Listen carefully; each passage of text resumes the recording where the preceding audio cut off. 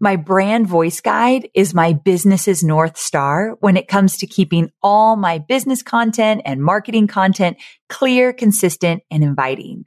That's why I created the Brand Voice Guide Outline You Wish You Had Sooner, which is a free resource to help your business experience the same as mine. So all you have to do is plug in your business details into the given outline that I've created that has all the essential components of a brand voice guide. So you don't even have to pay to get it created like I did. You can plug in your information and you'll be well on your way to having a cohesive voice across all brand assets. And I've even shared my own brand voice guide with you so you can use it as a reference as you craft your own. It's like having a mentor right by your side. So go to amyporterfield.com/voice guide to grab your copy of the Brand Voice Guide Outline You Wish You Had Sooner. And I can promise you, you're going to elevate your brand instantly. That's amyporterfield.com/voice guide. You're listening to the Online Marketing Made Easy podcast, episode number 34. Welcome to the Online Marketing Made Easy podcast. Business advice so easy, you'll feel like you're cheating. And now your host, Amy Porterfield.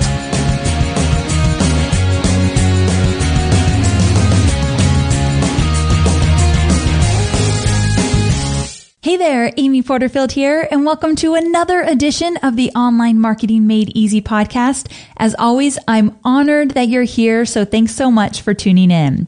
I just got back last night from Moab, Utah. It was a gorgeous place. We went hiking, whitewater rafting, we took a Jeep tour. It was so much fun. I went there with my family and my dad and my sister's family as well. And we had a bunch of kids with us, so they loved the entire experience. I thought it was gorgeous there, but I have to say it was really hot. I've realized that I am a complete wimp when it comes to extremes. So extreme heat and extreme cold, I really can't handle it. I remember last winter, I went to Nashville to visit Michael Hyatt. We did a little mastermind thing, and it was so cold, I thought my face was going to freeze off. I was freezing, and I realized I'm just kind of a wimp. Growing up in California, you don't really get extreme, so I have an excuse. Anyway, Moab, Utah was a lot of fun, so glad I went. And then tomorrow we're turning around and going to Pittsburgh to visit my husband's family. So we've been kind of traveling like crazy, but I'm really looking forward to coming home from Pittsburgh and not traveling the rest of the summer. I have to tell you, I'm a bit of a homebody. I really like to be kind of planted somewhere and just not having to get on a plane all the time. So that's what I'm looking forward to. I hope you have some fun plans if it is your summertime right now. I know not everybody's in summer right now, but if you are, I hope you're taking some time to spend it with your family and getting some downtime as well. So let's transition here into today's episode. It's an Ask Amy episode, and this one's about Facebook ads. So I'll let you hear the question and then I'll dive in. Hello, Amy. This is Lauren Shade, and I had a question about episode number 29. In the episode, you talk about how to hyper-target your audience using Facebook ads. And specifically, at the end, you talk about creating a web audience, and particularly using a retargeting pixel for that. What my question is in the retargeting, can you use ads that are on the right-hand side, or can you also use ads that show up in the news feed on the left-hand side? Just out of curiosity, so when you're retargeting ads using the pixel, do they have to always be in the right-hand side or on the left-hand side? Or actually, which one works better if you can do both? Thanks. Okay, so the reason I chose this question is that I think it's a really important one, and it's important that we understand how to really get the most from our Facebook ads.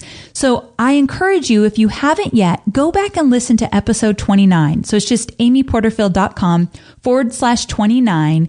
And Lauren referenced it in his question because that was an episode I did with Rick Mulready where we talked all about Facebook ad targeting. It was a great episode, one of my most popular, so I encourage you to go check it out.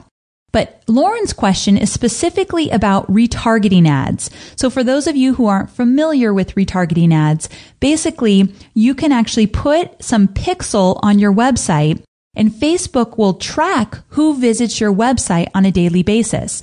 They can track it for 30 days, 60 days, 90 days, whatever you want. And that means that you can then run ads to people that have just visited your website. Of course, the person that visited your website has to be a member on Facebook as well. But these days, most people are, so you have a really good chance of making that connection. Now, retargeting ads are fantastic because you want to get in front of people that really genuinely care about your brand or what you're promoting or where you're adding value. So getting in front of people that just visited your website, now they're seeing you on Facebook, really important.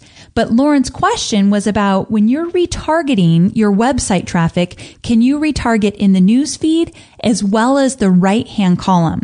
The answer is yes. You can choose your ad placement in either spot. Now, I encourage you, Lauren, to set up your ads in the Power Editor, which I talked about in episode 29.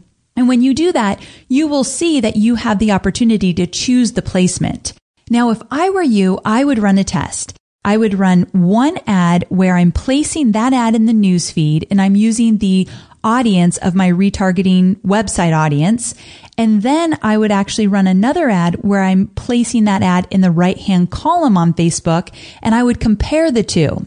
My experience is that I tend to pay less per click and less per lead when I place the ad in the newsfeed. I also have a higher conversion rate.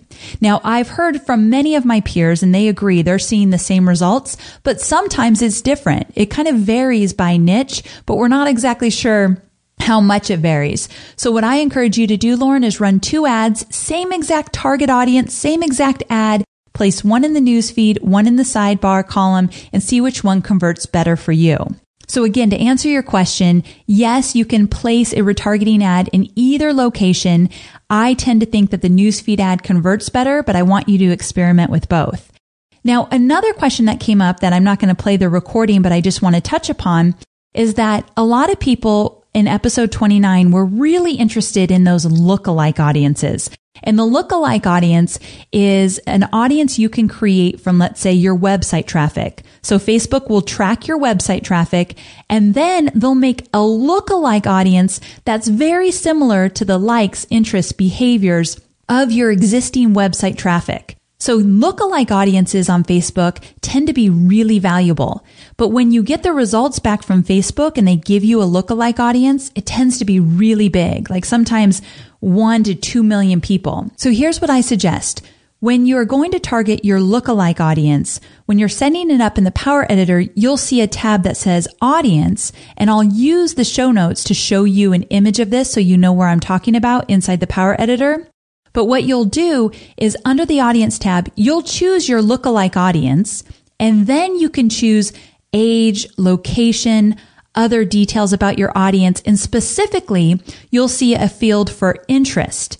So you can take that lookalike audience, let's pretend it's 2 million people, and you can refine it even more. So you can say, okay, I want that lookalike audience, but I also want to make sure they're between this age range, they're male or female or both, you get to choose, or maybe they're in a certain location, or the interest section, you can say they also need to like one of these Facebook pages. So I want them to be a fan of at least one of these Facebook pages, and you can type in 5, 6, 10, however many Facebook pages you want to type in there. So that means that you have this really great lookalike audience that's very similar to your website traffic, but you're also refined it even more to make sure that they have a common interest based on whatever you're going to be promoting. So for me, if I had a lookalike audience of 2 million, I would also probably put in an age range, and I would add some Facebook pages in that interest section. So I would say, Social Media Examiner or Social Fresh or just other Facebook pages where I know if they're spending time there, they're likely going to be interested in my promotion as well. So that's something to do to make that list even more hyper-targeted and not so large, because I think over 1 million, we're kind of pushing it. I think that audience is a bit too big, so I would probably pare it down a bit. And that's how I would do it. I would add interest, which are Facebook pages that people have liked, on top of the lookalike audience that I already have. So that's just one trick to get even more hyper-targeted. So thank you so much, Lauren, for calling in and leaving your question. I really appreciate it. And again, if you have a question, I would really love to hear from you. So you can go to amyporterfield.com/Ask Amy, and I'd be happy to answer any questions that you have. So thanks so much for tuning in, and I will see you next time. Take care.